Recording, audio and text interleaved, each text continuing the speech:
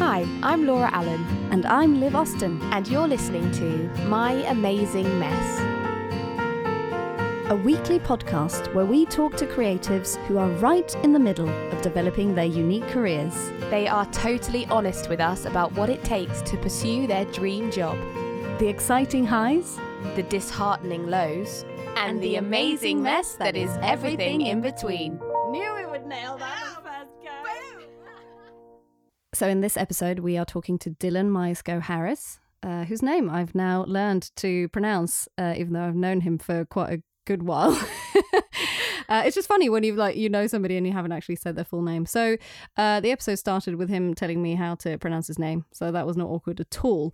But he is a fantastic, really, really passionate artist manager who's worked with several different artists and bands and is still doing that, and also going into an A&R role as well. So it was really interesting for me, obviously, as an artist, a musician, to talk to him and learn stuff about him that I didn't actually know, even though I've spoken to him many times. And just learning about the stuff that he's gone through in the last few years of being a manager, and the stuff that he's learned, and how I can kind of apply some of it to my own sort of self-management at the moment, and just being in the music business. And obviously for you, Laura, it's a bit of a new world, maybe not completely, but I've learnt loads from you. I mean, that's the only things I know about the music industry. But this podcast episode has been really interesting to kind of look at it from the perspective not only inside the music industry, but to be an individual in any creative capacity, actually being resilient enough to just go it alone and stick to what it is you're doing and what you're trying to achieve. And it was really interesting to hear from Dylan about the highs and lows from both management and as an artist as well. And it really, really resonated in what I'm doing as an actor as well. So hopefully you guys will be finding something that you can relate to in this episode.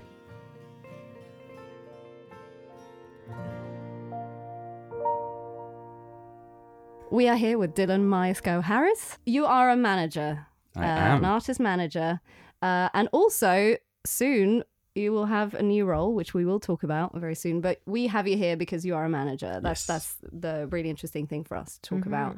And a manager in music. Because I'm guessing there's a load of different types of managers. A manager of musicians. That's the one. Yeah. Exactly. Is that how you say it? Is that what you say? Okay. The artist manager, technical Artist title. manager, / artist development, if we're going into what my Yes. email signature says. So there you go. We are in this first season of My Amazing Mess. We are only talking to people that we actually know personally, which might change as we become super successful. Yeah.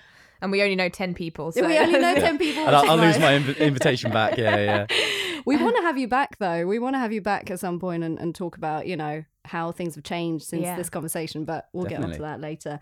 So do you want to tell us a little bit about yourself, what your background is, how you got into working in music? Yeah, sure. So I was lucky enough to grow up in a music household. My dad works for the BBC on the music side, and my mum runs a music production company we have out in Oxfordshire called WBBC. So since I was old enough to take in music, I've always had a love for it. It's been kind of a core interest of mine. So I moved up to London a couple of years ago into the role of artist management. Before that, I'd worked in A&R for live music sessions, helped run live events, done some recording. But I thought the time was to move up to London, get my teeth into the full music industry and start from there. So I joined an indie label at the time called Instrumental and started managing an artist called Catherine McGrath. And from there, basically, as it always does in music in any role, it started to expand out. So I started working in A&R, got to know lots of different musicians, companies, labels, etc. in the city. That's how I got introduced to Liv originally as well. And then it's basically just grown from there. So from kind of cutting my teeth with one artist and managing them, I realized I really enjoyed the process, kind of finding a new talented, kind of raw talent musician and being able to take them further and develop them was just a really exciting prospect for me. I think also the modern music scape in all its different forms is quite an interesting one to navigate. And so I've really just enjoyed kind of working out that whole process as well.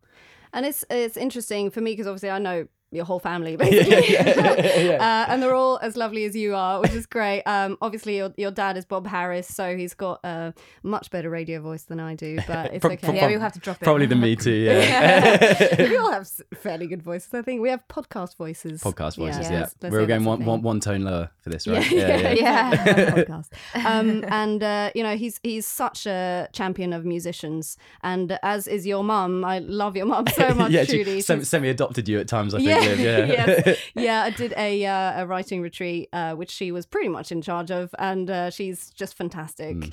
And obviously your siblings as well. You're all in music in sort of different ways. Different formats. Yeah, so so my older brother Mars, he runs the Under the Apple Tree sessions, essentially records them, edits them. He's also a producer.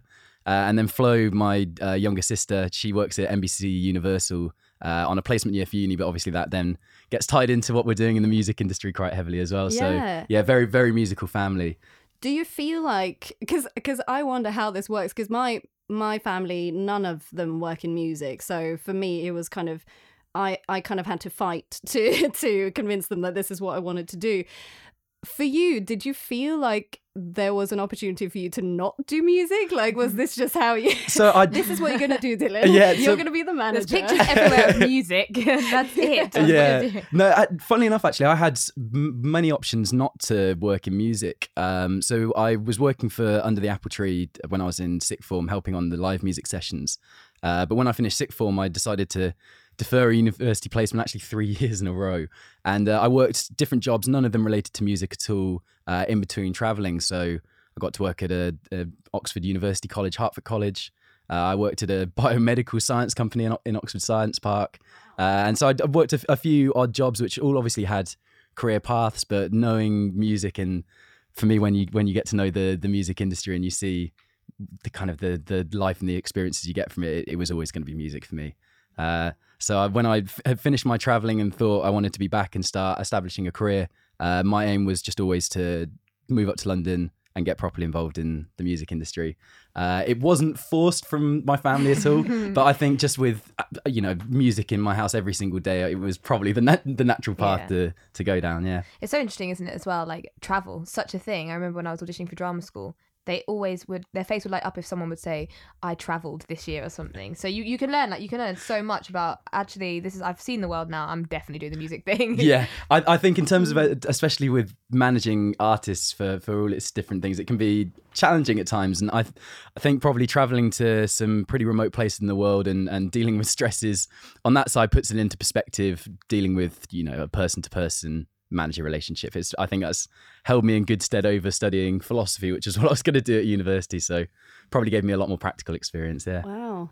And I think that just really making sure that you have a love for music has probably played a big part, because I think a manager, especially, maybe similar to being an agent for an actor, you can come into it in so many different ways, because it's not really like, oh, you want to be a manager, okay, so you have to go to this school, you have to do this degree. Like, it's, people come into it from all sorts of different ways of coming into the music industry. So do you feel like your love for music is kind of the basis for why you're doing it? Absolutely. And yeah, you're dead right as well. There isn't any set way of being an artist manager at all.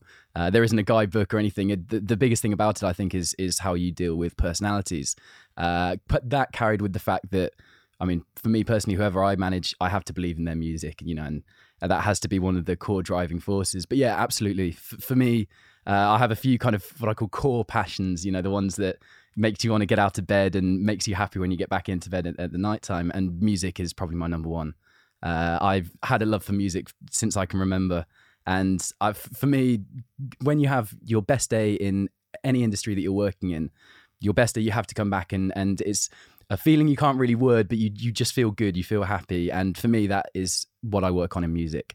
If it's one of my acts doing an absolute standout show, or me uncovering a new gem, or just the people that you get to meet in the industry, for me, coming home after I've had a day like that, if it's my best day in any role that I could be in any industry, for me, it was always going to be music. Yeah. For you, I don't want to say ages necessarily, but you're relatively young in the industry, would you say? Yeah, so in terms of working in the industry, if I'm counting from 19 because I worked on a couple of festivals when I went traveling, so I guess that counts. So for me, it's been 5 years. Growing up my whole 24 years of life, but for working solidly in music, it's been 5 years in total, but probably about 2.5, 3 full-time, completely focused solidly. Yeah. Because I think it's so different in other industries if you're in an office job or something like that. I don't know much about that world, but you want to somehow climb a ladder quite quickly in those sorts of things. But in anything creative, things take so much time. So do you kind of feel like you're still learning loads, or do you feel like you've grown up with so much of it that you're kind of jumping right in? You learn something new pretty much every single week you work in it. I think one of the best things that I enjoy about working in music, which is obviously a creative industry, is it's so variable every single day in it. And when you're working in an industry that is based on it being subjective, obviously, not every single person likes every single song. It means that the variables that come from it mean, you learn something new pretty much day on day. One of the things I find the most interesting about music is there isn't any set way of doing it. You obviously see the crops of the kind of mainstream talent that seem to follow a mold, but really it's different for every single musician, and every single person's music has a different reaction on every single different person. That means that you can't know everything ever. The three of us could listen to 100,000 albums. We could try and predict who is going to listen to them and how big they're going to go, and we'd end up being probably about, I'd say, at least 50% wrong. It's always great, when you see artists and certain songs that you see breaking that can take people to festivals or get on radio play, where if you got played kind of individually in your room, one of your mates played it, you might think it would never go anywhere.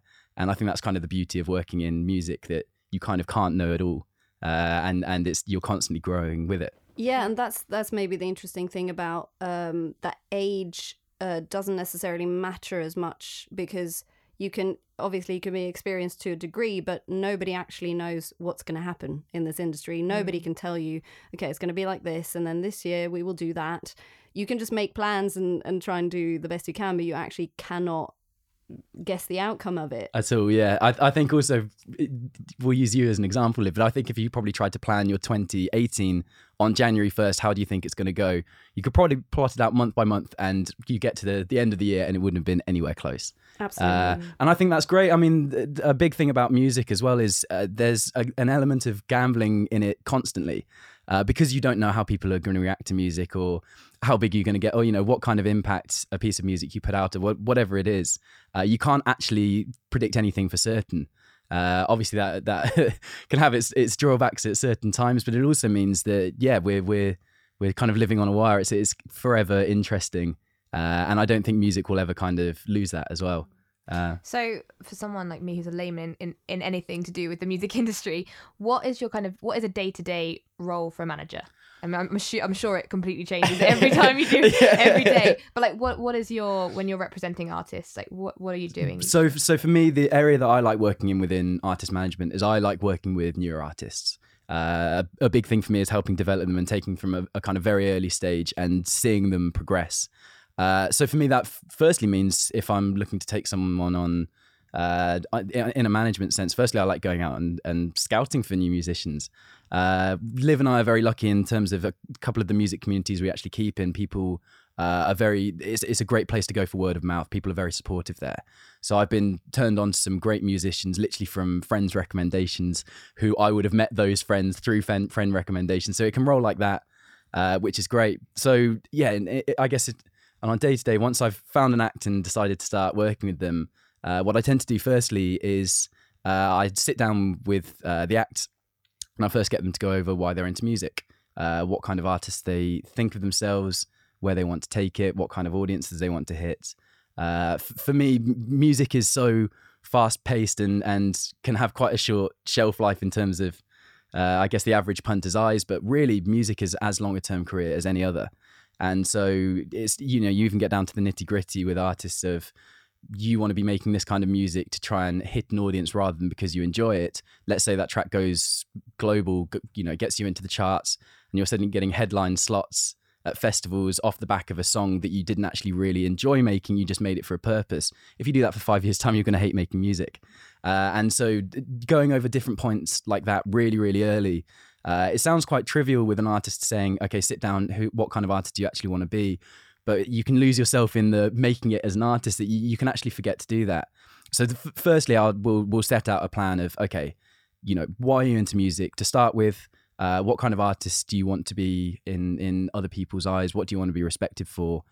You kind of get the core value of why they want to be an artist. Then from there, you can start to predict, okay, what kind of audiences we probably want to start cultivating, where we want to go with the live sound, what kind of presence you need to have online. Day to day is different every single day just because there are so many different things to hit. But, yeah, of course. So you start to outline a plan of what you want to do with this artist, why you're involved with them, and where you're going to start taking it. And then once you start to get that plotted, you then start to slot things in around. If that's looking to get on certain artist tours that hit right audiences, starting to kind of create a proper signature for yourself on different social media platforms, start to get the demos and then recorded music in line with the view of the artist that they have of themselves. So that changes week on week, but as a kind of baseline, that's how I tend to outline working with musicians that I get involved with.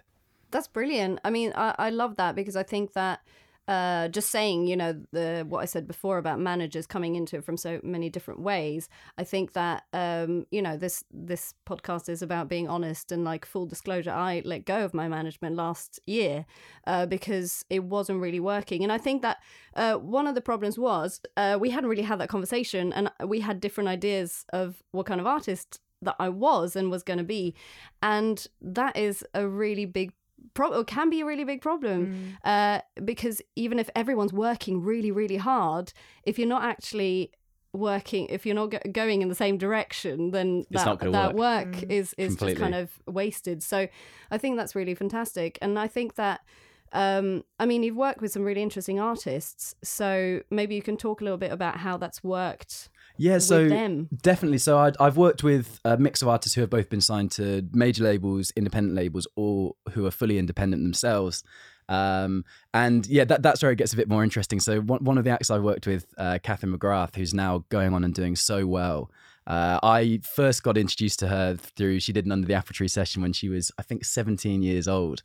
So I saw her as kind of, the core raw talent. And then I actually was comparing a show at Cadogan Hall, and I introduced Catherine on stage, and it was the first live set she'd ever played.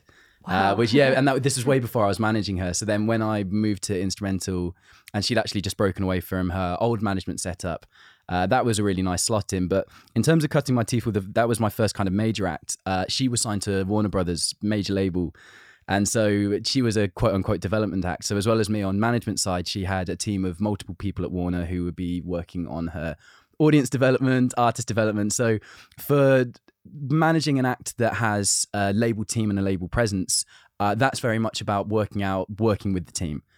So we used to have regular meetings on the point that we just went over, where we all had a shared idea, which was agreed with Catherine. We were all working on to the same goal of where we wanted to take her as an artist, which meant that then the dealings with how we did the workload, what we were doing to develop her, that worked really, really well.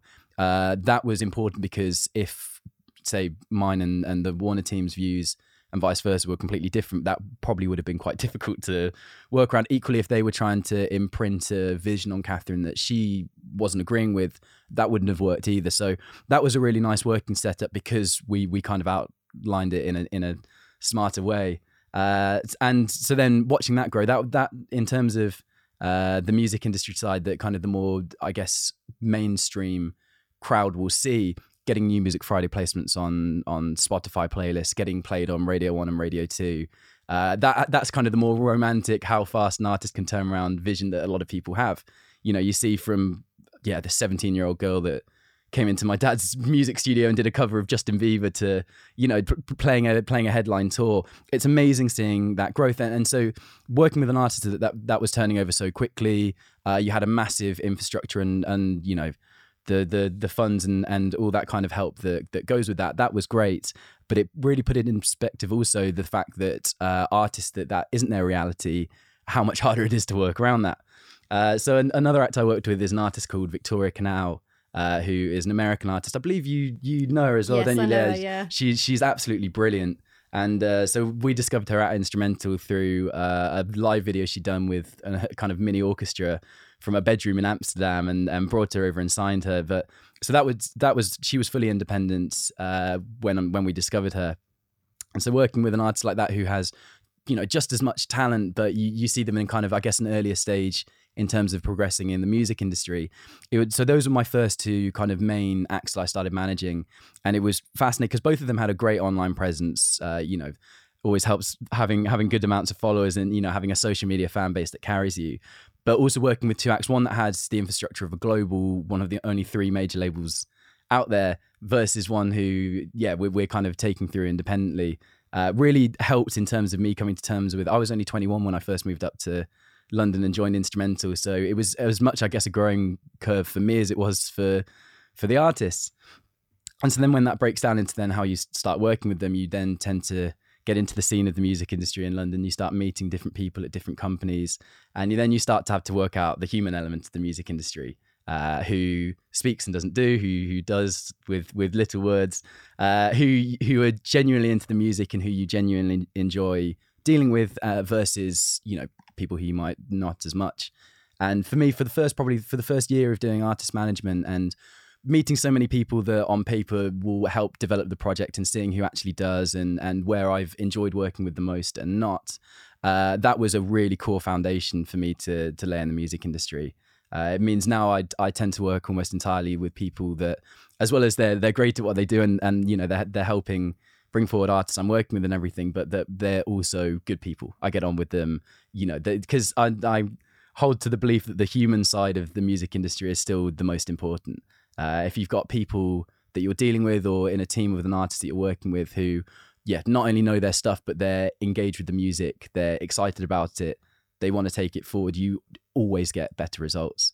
But so first, just learning how to actually go about dealing with that. And I think for me also as an artist manager, that's one side. That's kind of more the businessy side of just navigating the world that you're in.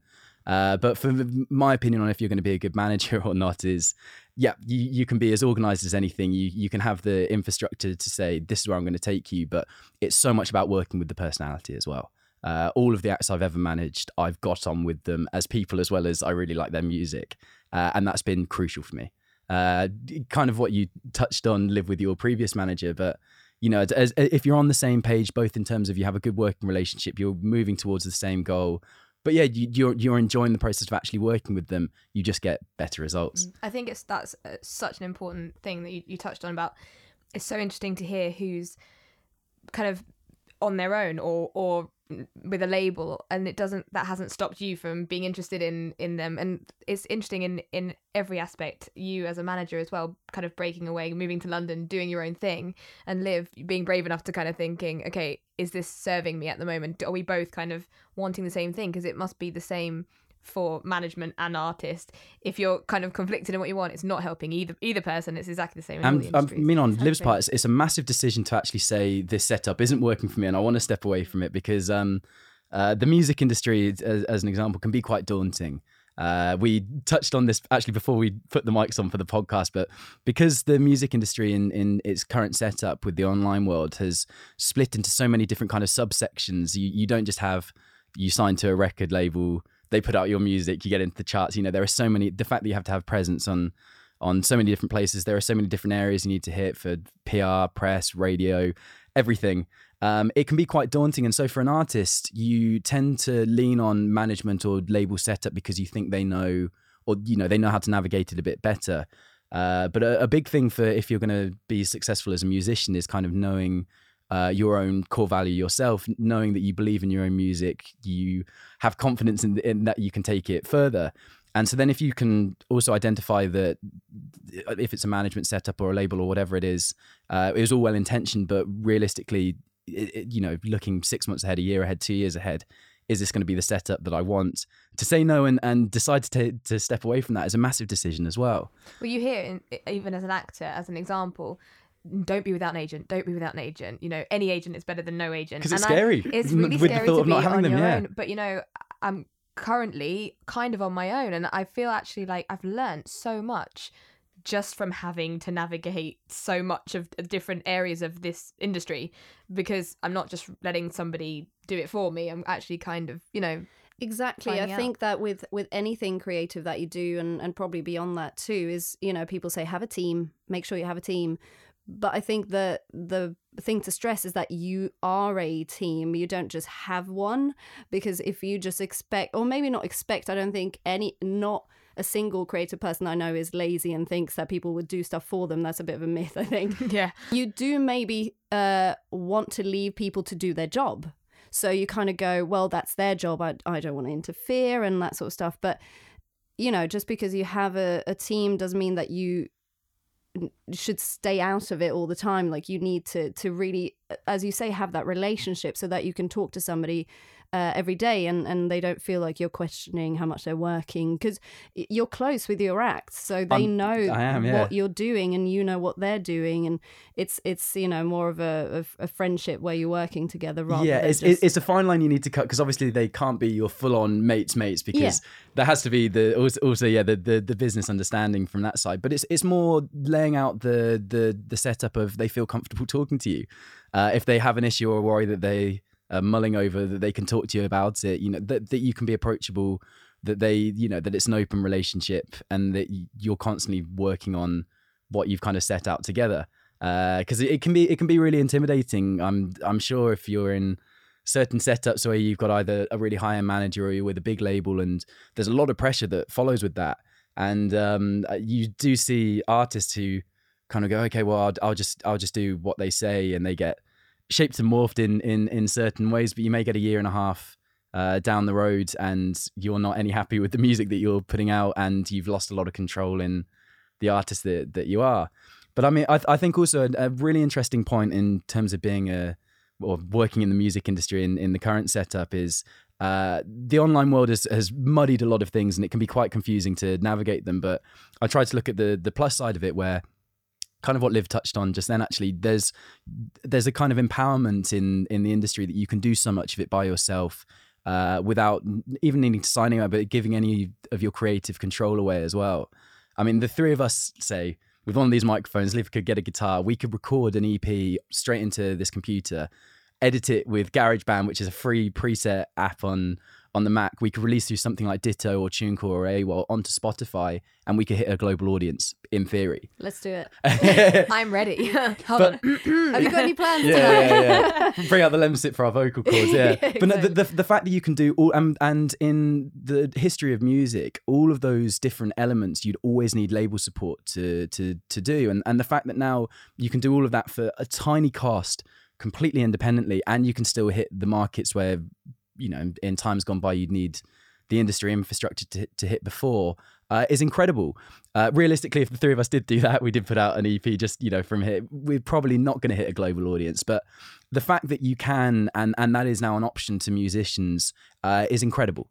And there hasn't really been a moment in music like that. It's being fully shifted by the online world. I mean, if you just do a quick kind of look back at the past, say 70 years of musical history, it went from, you know, vinyl to cassette to CD, and even to iTunes individual album buys where you're still paying £10 for one album download and everything. How you went about recording an album, how you go about consuming an album, the revenue that came from any piece of music was very, very unchanging for decades. And then streaming platforms like Spotify, Apple Music, etc., have completely changed it. They've turned it on its head in less than 10 years. It means that if one person listens to our EP one time, we're only going to get 0.03 of a penny, or, you know, whatever the conversion is. So that side, that's not amazing. And if you're a struggling musician for money, but the way to look at it is to flip it around and go, okay, I can do this whole project by myself. The process of doing it independently, which I've done with some acts I've managed before, you start to learn so much about the music industry, who you are as an artist, why you want to be in music.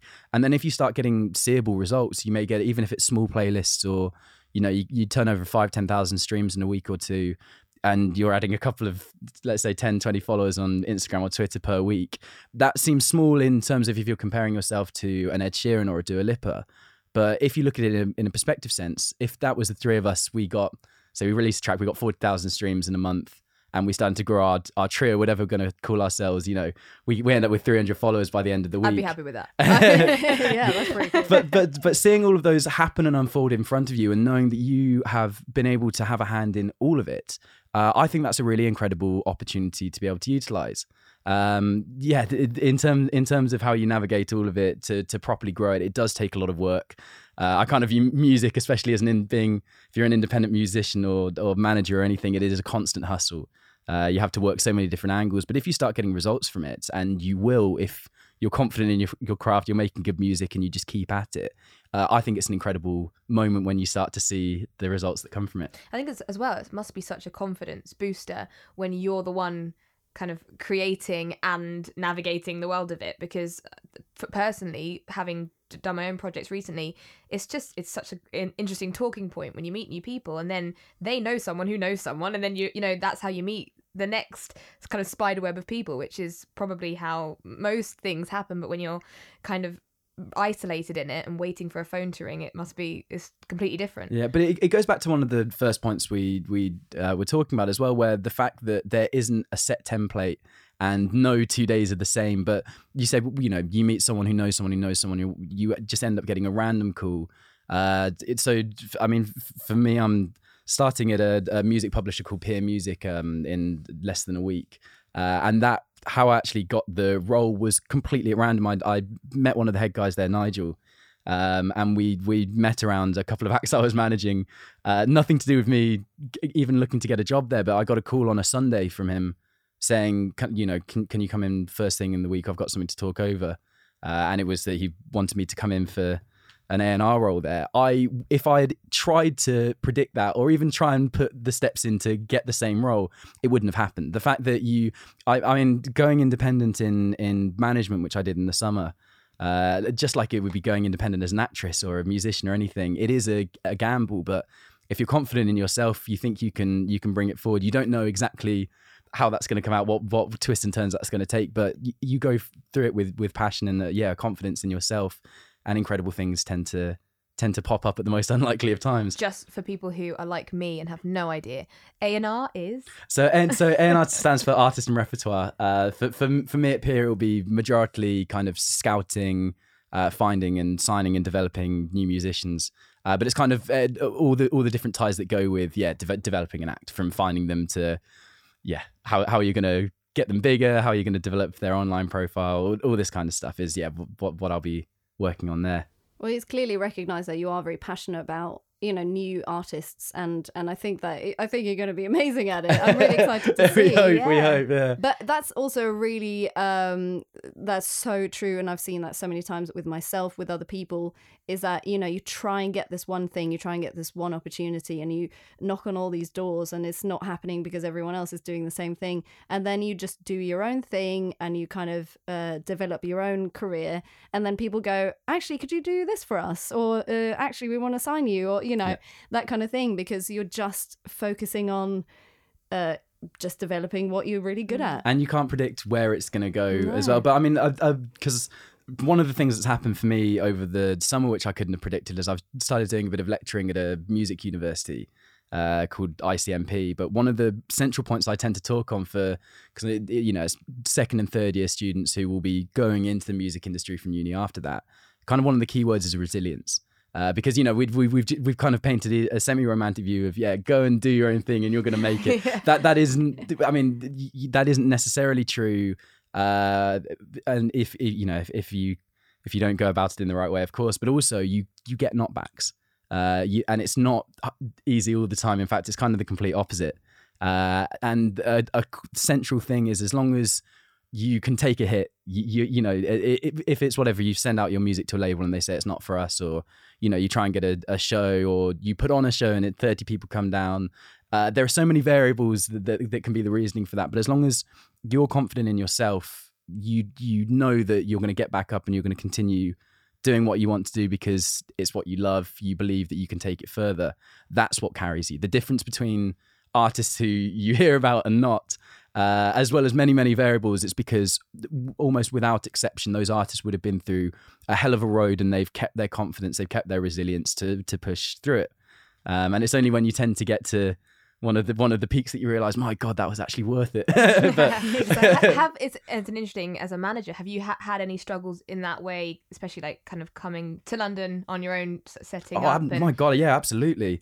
In any area of the music industry, there are levels to it, and I think coming up as a 21, 22-year-old, I know working with Kath, the first few meetings I went to, where I would have talked to people in email and they see me and view me, one, as quite young and also quite a bit below them. That makes for an interesting working relationship in that it doesn't exist.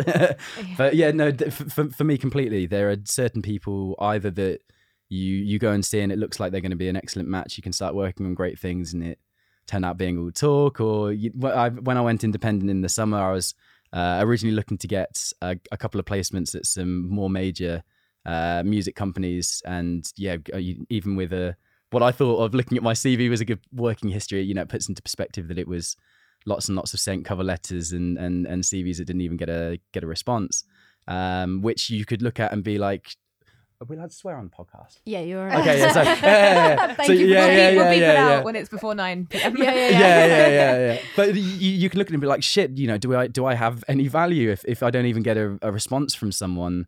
Have I just been working on something that was kind of a pipe dream, or was I in a closed setup which was good for a time and you try and push further than that and you think you don't have the legs?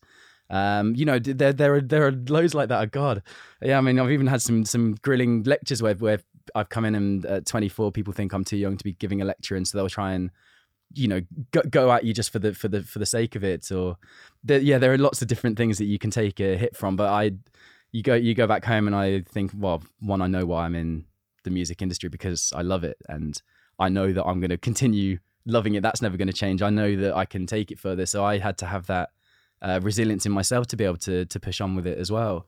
So interesting about email sending as well, isn't it? You can just, the pain of my life, yeah. But it's like you get to that point where you just email and you just know that you just send it off with love, done, and on to the next thing you're doing. And if something knocks, then great. Yeah. Exactly. I think a great mindset for that, not just in sending letters or a CV, but if it's putting out a piece of music or sending whatever it is, you can focus on getting quite down if you don't get a reply or you get a rejection, whatever it is. But in a sense of perspective, and I think it's important to keep this in any industry. You look and you think, okay, I've put together a cover letter and a CV, just as continuing, this is the example, I send it off. If I don't get a reply, you can focus and be like, that's shit, that sucks, is that reflecting badly on me? But really, you send it out, it's taking me 5 minutes. If someone comes back, bonus. If they don't, I've lost absolutely nothing. It's the same with kind of every level of the music industry. You should be in it first and foremost for yourself. And so, if you're getting these little knockbacks, as long as you're happy and continuing to push on because this is something that you want to be doing, anything that then comes from it that's a bonus, that's just added to it. You're going to be doing your own thing anyway. If then a label decides to support you, or a local radio station decides to play your song, or they come back and say, we want to take you in for this role, unbelievable. That's what you're hoping for. But if they say no, you've lost 5 minutes for an email or 2 minutes from a conversation.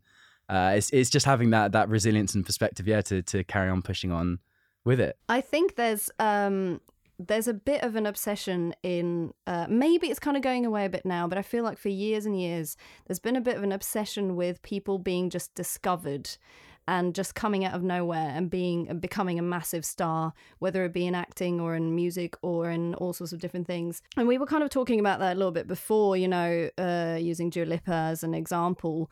And I think that sometimes, I think maybe with talent shows and stuff like that as well, it kind of seems like people don't always respond well to someone who's been grinding for years.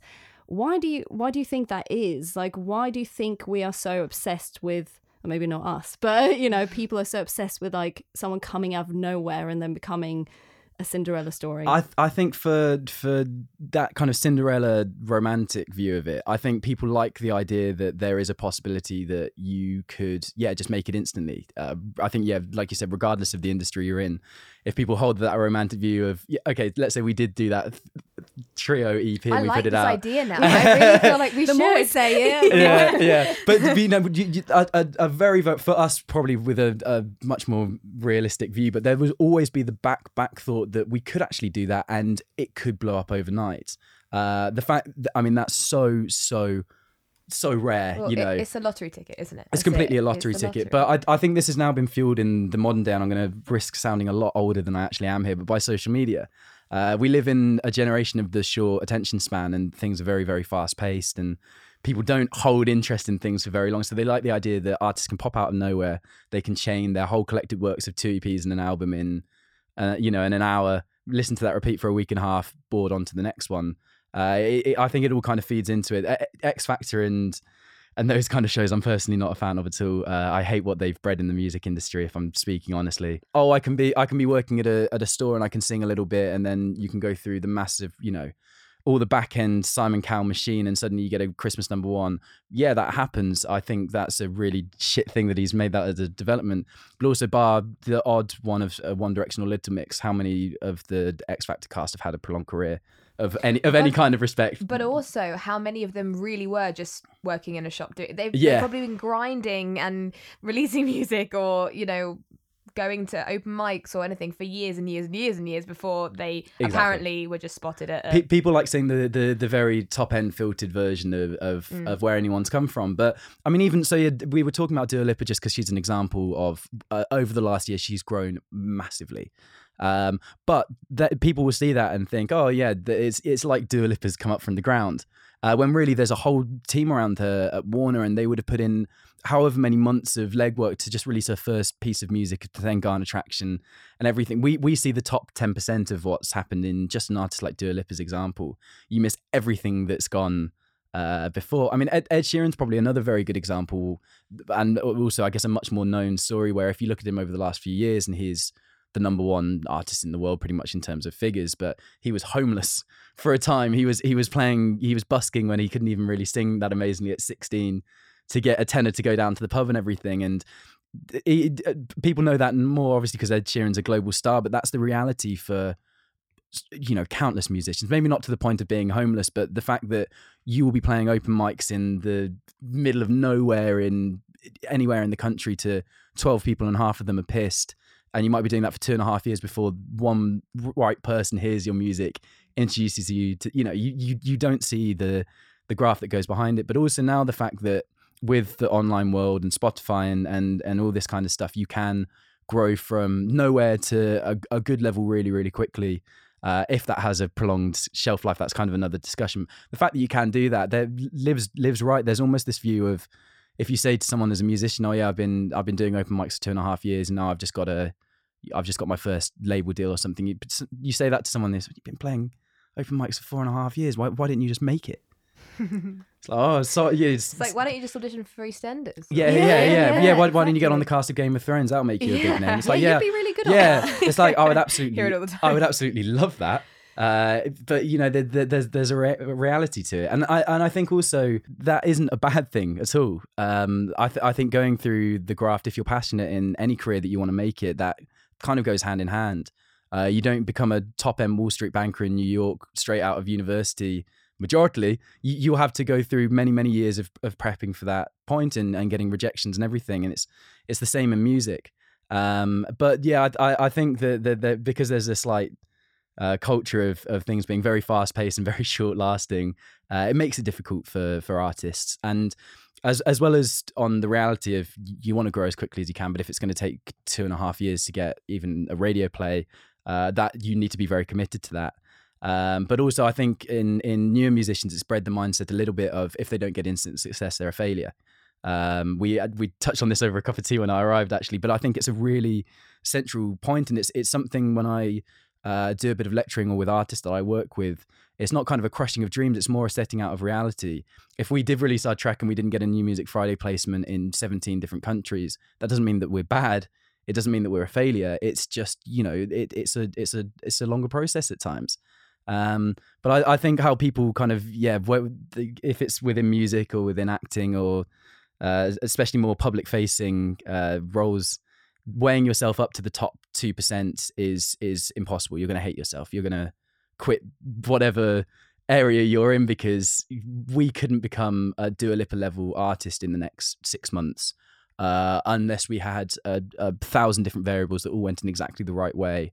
But if we didn't get 6 months down the line, we're not playing the O2, that doesn't mean that we failed. And that also doesn't mean that you shouldn't carry on, because it might take us a year, it might take us 5 years, it might take us 10, but we might get there as well. You know, the end result can be the same, just the graft that goes into, I guess, the expectations that go with that. Can be a little warped in modern times, but it does kind of highlight the fact that you really need to love what you're doing. Yeah. Because it's like, it's fine if it takes 10 years if you were enjoying it along the way. I think it's and also that's another thing to talk about. What is success? Like, what is succeeding? Because we've talked about that before, when Matt Damon talks about winning the Oscar when he was so young. You read my mind. I was so Were you going to say that? Oh my God. Have you guys done this before, this podcast? We pretty much podcasted each other for the last 8 years on voice notes, and bit of a double act. Yeah. But because you told me that story that he was saying that he was so glad that he got the Oscar, he won the Oscar so early, because then he realized that it wasn't really what it was about. Like he said, like, thank God I didn't fuck anyone over for this. Yeah, and if you're, it's like that thing, isn't it? What is happiness? What is success? Like, is that the top of the mountain? Like, when you get there, then what? When you've got that thing, what is the next thing? Question is a big one as well. But I think success is defined person to person. But for me also, talking again about kind of going through the graft of when you start getting to a big level, how long it may take. For me, I think there's kind of without trying to paint it too romantically, because it does suck lugging a guitar down in the pouring rain from a show you got 20 quid for and everything. But I think there's a beauty in the graft of how you go about it. I mean, I've met some of my favorite people in the music industry from going to smaller venues, say like the Green Note, where I think it's like 115 person cap, maybe even if that, might be less than that.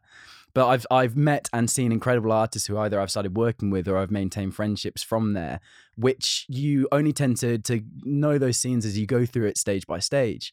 And I think there's a beauty to that. You certainly build up a bigger resilience, as we said, but you get a much clearer picture of who you are and why you're into what you're doing. I mean, if you can go through 2.5 years of open mics across London where you're getting 10, 20 quid, and then eventually get your break, but maintain your love and your interest and your want to do it through it all, you'll come through those 2.5 years as a much stronger person with a much clearer vision of who you are and why you're doing what you do. And like you said, it is about the relationships with people. I think if you're doing what you love doing, that's when you meet the people who are at the place that you love doing what you're doing, and they love listening to what you're doing, and that's how you meet the right people. Completely. I mean, shows that Liv and I go to together in London. Now we could go to a lot of these different showcases that are in town. We'll see at least 3 or 4 familiar faces, and it's great. It puts you at ease. I then enjoy the evening as well as from a business point of view, but because it's just nice being surrounded by good people. And again, that comes from learning the scene and doing it stage by stage and putting on a showcase to 20 people and then 50 and then 100 and then 200 and going through that. And also, without trying to sound a bit trivial, but the people that will stay with you and stay interested through that, you soon realize that they're the people that you want to have around you anyway. Because on the flip side, I know I won't name her for whatever reason, but there was an actor I know who got signed to a big indie label when she was 17. She'd been gigging since she was 13. She's brilliant, acoustic singer-songwriter, can play amazingly, really great lyrics. So got signed as a development act really, really early. She had a self-released EP on Spotify, which they took down. She was with them for 1.5 years. She did 6 shows in total, and that was one tour of a guy for probably a couple of 100 cap venues. They released 1 song in 1.5 years, and then they just dropped her. And really, yeah, I know. So you hear stories like that in the music industry. It's such a shame. You hear them in the acting industry. Yeah. You know, when we were training, it was like the thing to do when we left drama school was get an agent. And then you'd hear of the people that got signed to huge agencies and then nothing happened because they were a little fish in a huge, huge pond, and that was it. Completely. I mean, with Catherine White, it worked so well with Warner, as we said, is because the team and the setup there for her was outlined in the right way. But yeah, you can, you know, they also the EP she recorded, she didn't really like because it had, you know, 3 producers and it added all this kind of pop synth sound that she just had never really played before. But really, 1.5 years with this label, she probably actually didn't advance at all. And the worst bit within that is her manager that was set at this indie label actually quit 1.5 months before she got dropped, and she didn't even get told. And that's just an example of, you get a big name. That was the first label that was interested in her. It was a known name. They have great top end acts who people know about. And so she thought, okay, yeah, I'll sign to these. I'll make the music they want me to put out. And I'm not obviously saying don't sign to a label. That's going to happen every time. But it's important to know that going your own way, doing it independently, and also just kind of taking your time to learn the industry in the area you're in, definitely isn't a negative, and I think moreover is a massive positive. I think that's a huge point, actually, is to be reliant on yourself first, because I know things have happened to me with agents or anything, and sometimes it's not down to the fact that I've done anything wrong and they've dropped me. It's that someone isn't working there anymore, and then the person that was actually watching you, suddenly you're not with them anymore, and Completely. then you kind of find yourself out on your own again, and you think, I had my heart set on just being represented by that one person or that team, and it's out of your control. So I think it's exactly that, when you can be independent and know that you're okay on your own in any career aspect. Is having the base foundation of you rely on yourself, and then everything else is a bonus is perfect. Because also, I mean, it's one of the things I found most interesting doing these lectures to students is they still have the view of, if they're going to make it in the industry when they leave university, they want to get signed to a major label and then just go through like that. And obviously that is a formula that can work with a lot of variables that need to be right in it, but it's not the be all and end all at all. And what you're saying with, oh, I know this friend, they got signed to this massive casting agent, they've made it now. No, that's no guarantee at all. But, moreover, a duo that I know got signed to Sony. And their first album was amazing, very, very core to why they got signed, how they got shown. And then their second album, once they could sell venues of probably between 800 and 1,500, great level to be at within the first couple of years. And so then Sony wanted to build the audience more. And so they started putting out an EP of a sound that was kind of a hybrid from their original sound, and one that Sony had obviously forced in. It kind of alienated the original audience they cultivated. It didn't hit the audience they were trying to do. And within half a year of gigging with the new stuff, they didn't even enjoy playing the music live. Again, this is an example of just why it's smarter to, take your time. But it shows that even signing to a major label isn't the be all and end all if you don't have your kind of sensibility set into why you're into music. And I think a big way that you tend to learn those is being independent, going through the grind. But it's also interesting. I mean, we're talking this as different examples. Music, a main point of this, music is subjective, and so it is different artist to artist to artist. But I think it's a weird split of the music industry is in a place where you can utilize so many things in incredible ways with no fees, completely by yourself, and learn it. And yet there isn't really a scope to actually push those boundaries and do it. People still rely on the older infrastructure, which can be a bit dated at times, which isn't a formula for success by any means for every single artist. And yet that's still kind of the set touchstone of how people want to make it. Both in the industry and maybe public perception as well, is that, you're meant to climb. It's meant to go in one direction, even if it's tough. It's meant to go, you're meant to do better and better. Whereas kind of what we're talking about now shows you that you don't really know. You can have like one great thing happen to you, and then you kind of peaks and troughs all the time. Yeah, absolutely. And you kind of have to remember that it's not like, okay, well, so I'm going to do this, and then that's going to happen, and then this is going to happen, because you, as we talked about at the very beginning, you can't really plan even your year, let alone your career. With the three of us, if you said at the beginning of 2018, how do you think your year's going to pan out?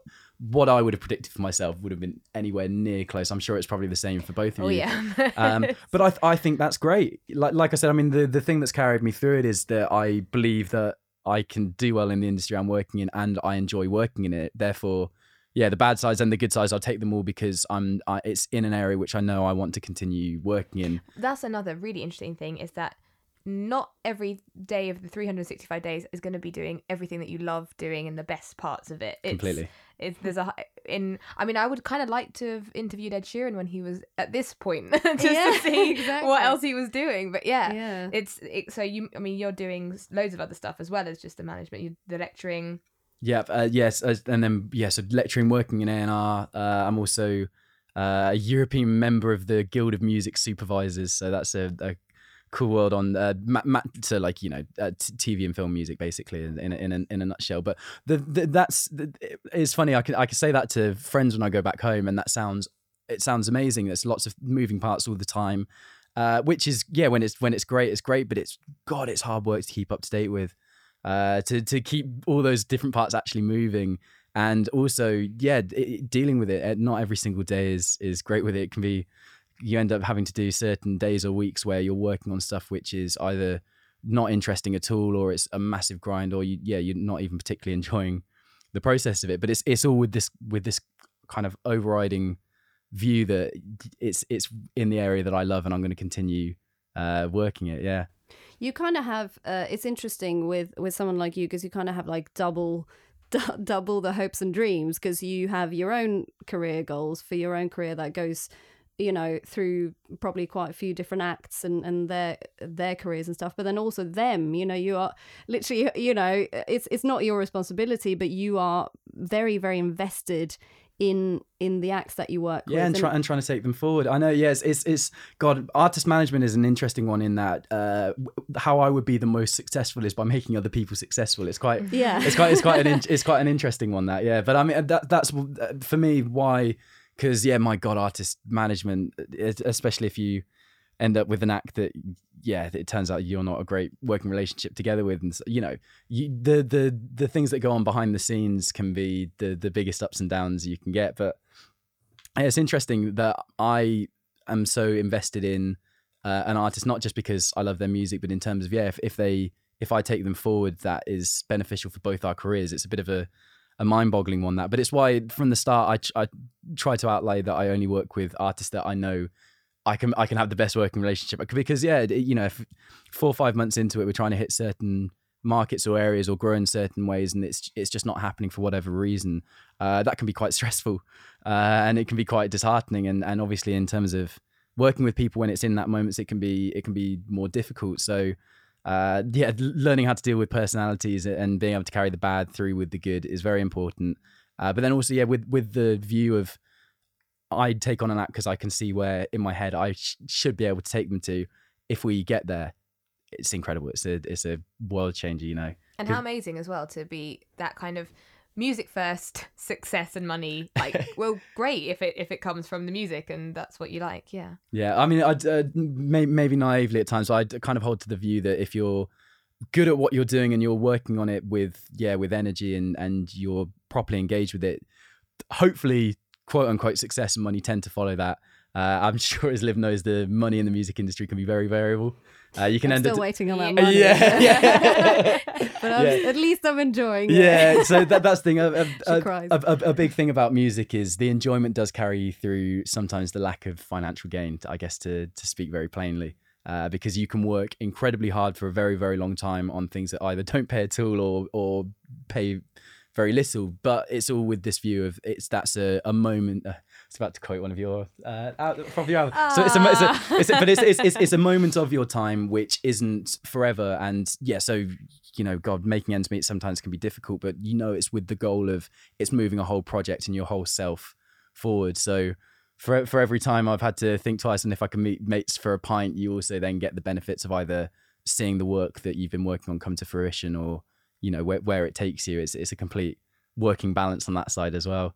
Yeah, it's a good thing music is for the heart and soul, because it certainly carries when you're not getting paid. Yeah, exactly. It's quite important for that. Do you sometimes feel that you don't really know how you can help your artists? Are there areas where you kind of just have to wait and see what they do and how they get through stuff, whether it be sort of the mental stress of things, or just creating the music or developing creatively? Like, are there times where you kind of just have to step back and just let them do things? And how does that feel? Is it frustrating? Well, it depends on the circumstances. Yes, I guess the biggest area of this is how they want to have their presence shown on social media.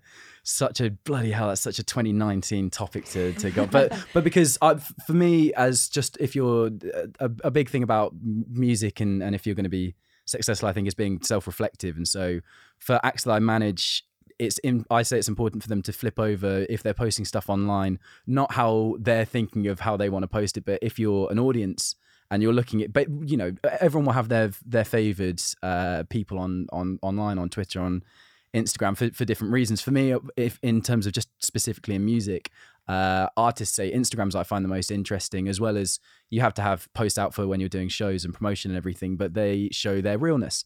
If that's just, you know, they're messing around with a guitar riff in their bedroom, or that you can see that the persona they're portraying online is also them. It's not posted by a team. And I react best to that, and I think in general audiences react best to that if they think that the person they're seeing online is close to the person of how they would be if you were hanging out with them. I think that's really important.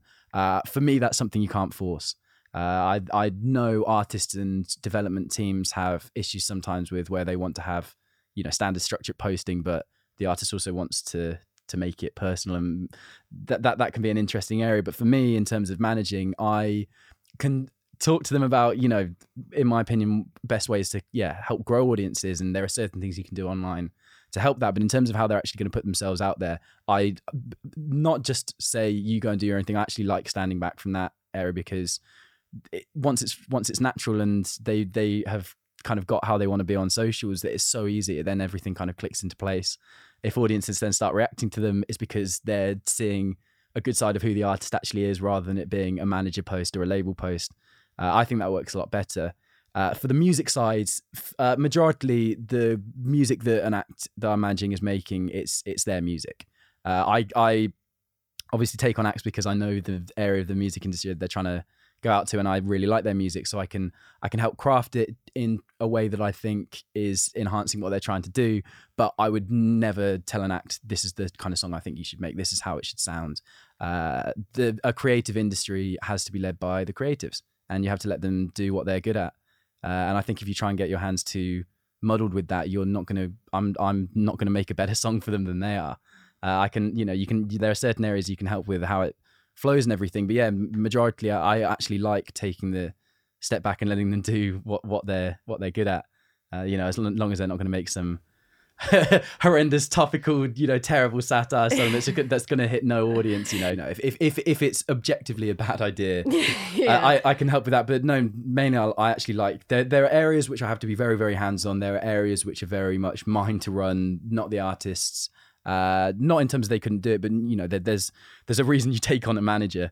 But there are also areas where it's not my thing to try and mold. It's they're good at what they're doing, and I'm not going to enhance it. And I actually like that kind of creative freedom that you can give to acts.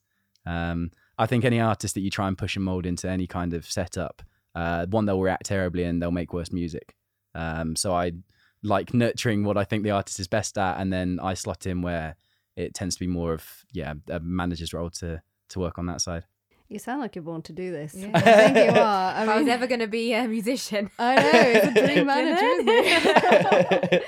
Which is great. I'm so happy that you wanted to talk to us. Oh, it was a pleasure. Yeah. On the topic of, you know, being honest and about the struggles and everything. Do you have, it's okay if you don't, but do you have like a memory of a moment in your career as a manager so far where you kind of went, do you know what? I give up. Like this is I've hit the wall. Yeah, I've hit the wall. A very good question. My God. Yeah. So obviously I won't name names, but there was an act I was working with who within a couple of months they were just quite difficult. And the one thing about, if I'm being, I guess, a bit, cry, I'm a manager, but the one thing about a manager is you do a lot of the back end work with none of it being obvious to the general public, because that's your role that you slot into. But it means when you do the best in your role, it's shown through how well the artist tends to do, which is great. But it means that when it's bad, there isn't kind of any, I guess, support set up for this artist is being a nightmare or this person, you know. And so I remember I lined up an exclusive interview and cover with an act of mine, and it was going to be a big moment for him. It was a good thing for him to do. It was hidden, you know. It was something I'd worked hard on for a few months to line up. Lots of meetings, you know, just lots of moving parts. And it was like, great, they're going to feature the track. He's going to be one of the the main leads on this publication, perfect, and he just didn't show up because he didn't really fancy it, and it was like 2.5 months of work there, and he didn't have any scope for one, why that's bad to do in terms of how people are going to view you in the music industry, and also what I'd set up for him as well, and that's not part of the course obviously at all, and this is also why it's important to work with artists. That was one of the main points to reinforce it, of why you work with acts that you get on with. But the fact that aspects of my role as a manager are so behind the scenes, and not that you do it to get plaudits or anything like that, but the fact that I could do a lot that was really hard work. God, it's painful memory remembering it now. But lots of hard work behind the scenes, setting it up for a long time, and the fact that it could just be and then that was everything. And then also it soured my relationship with the people that helped it set up. The fact that so much of that was residing on the mood that an artist was feeling in the time, I was like, maybe artist management isn't for me, because you get different personality. But for me, a combination of choosing acts to work with properly, and also knowing the scene a bit better. That was still when I was fairly early in management. So to swoop in, what was the thing that made you think, you know what, I'm gonna stick with this and I'm gonna push on through? Okay, this is gonna be a prolonged story. So for me, and I'm sure it's the same for you too as well, but when you listen to the right piece of music at the right time, the chemical reaction, how you feel off that, there's nothing like it. And it completely depends on what kind of mood and what kind of music you use to enhance that. But when I was in India, I can hear my sister laughing at me for my travel R stories with this already. But when I was in India in a place called Hampi, I started to learn how to properly meditate with local Indians out there, which is, I know, I appreciate that's a very gap year story and everything. But, I love it. But for me, for certain pieces of music, they can put me in quite a meditative state. It's how it makes you feel. It takes you into a really amazing moment. And there's an acoustic track by Daughter called Switzerland, it's so beautiful. But when I've kind of properly mastered getting into my Zen and taking me into this place of peace, I tend to have music playing as well. You can do with meditation, you can't. It's completely up to you. And just as I was hitting my zenith, I guess, this piece of music came on, and it's just everything about what music can do for you on a kind of more heart and soul level clicked in that moment. And so when I know this is a very drawn out story, so that reminds me what the power of music and what it can do to people. So when I have moments like that, when I'm thinking, fucking hell, do I want to be an artist manager? Do I, is some of the graph that you do for this even worth it? If I just listened to, at that moment it was that track Switzerland, but a piece of music which shows if I get an act that can have, because I'm going off on a bit of a tandem here, but having a scope of music in general, not just artists. Music means something to people. That's why people listen to music. So for me, in that moment, hearing that track Switzerland and it putting me in that place of Zen, made by the artist Daughter, I could have a hand in an artist who's made a piece of music where that means that much to someone else out there. I know it's a massively drawn out way of thinking, but that's why we make music. That's why we're into music. It's, you put out music for you as a musician, but also because you feel your music has a voice to speak to the world, sometimes on a voice that can't be spoken, sometimes on things that lots of people have experienced, but that's why we put out music. So I remind myself that, you can deal with shitty things certain times. They're very, very small moments in your life. And am I even going to be thinking about them in 6 months' time? Probably not. Maybe hopefully to laugh at if it's moments like that. But why I'm into music is because I can be helping create something that goes out to the world that means something to people. And that completely overrides why I would have any thoughts of getting out of the music industry. Yeah. I think it's a great thing to even think about in whatever you're doing, is just to think, what am I doing it for, and what are the good points that will get me through the bad points? Yeah. Well, I mean, both with music and with acting, they're two quite interesting areas where you do it both for yourself, but it's for the impact it has on other people. And I think when you're dealing with certain things like that, it is important to think on not just yourself, but the purpose and the area and the reason you're doing it. And for music, I mean, if it's you're at an Adele concert at Wembley with 60,000 other people crying and singing to one of her ballad tracks, or if it's you're rocking out in your car to whatever, or you've lost a loved one and it helps you deal with the grieving, or you're experiencing your first love and it enhances the moment. It fills with everything in between that. And you write a piece of music for yourself, but then when you've written it, you realize that this could have an important feeling and moment for other people as well. It's kind of the why we're doing what we're doing. Yeah. Absolutely. And on that note, do you want to promo anything? So my newest act, a duo that I'm working with, they're probably in the earliest stage, and they're the ones I'm putting the most groundwork in terms of the early part with them, just because we've done everything independently. Is a Bristol-based duo called Foreign Affairs. Adam and Lawrence, older and younger brother, kind of Americana singer-songwriter duo. They're brilliant.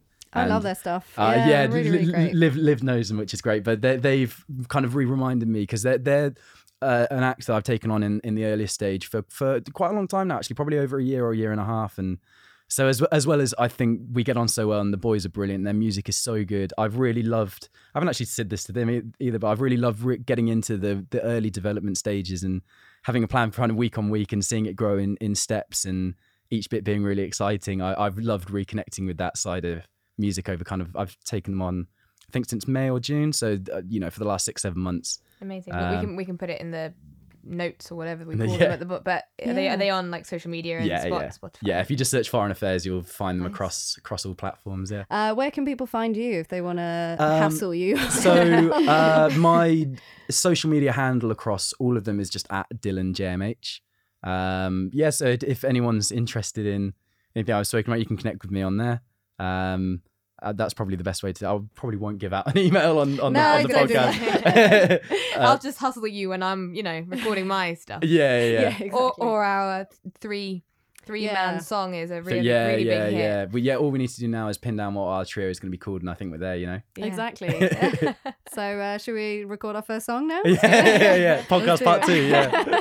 It's been so good to chat to you. And I you guys haven't too. met you until today, so it's been really a No, real it's been pleasure. great. Well, yeah, when Liv, because I guess for the audience, I got the breakdown of the podcast idea, and I thought I've known Liv for quite a long time now, and so I was really excited to come onto this. But I think hopefully the audience will also respect that we're talking about a lot of people's situations and where they can take it from there. But no, it's been a pleasure to come on. I've really enjoyed it. Thank you so much. Thank you, you. Dylan.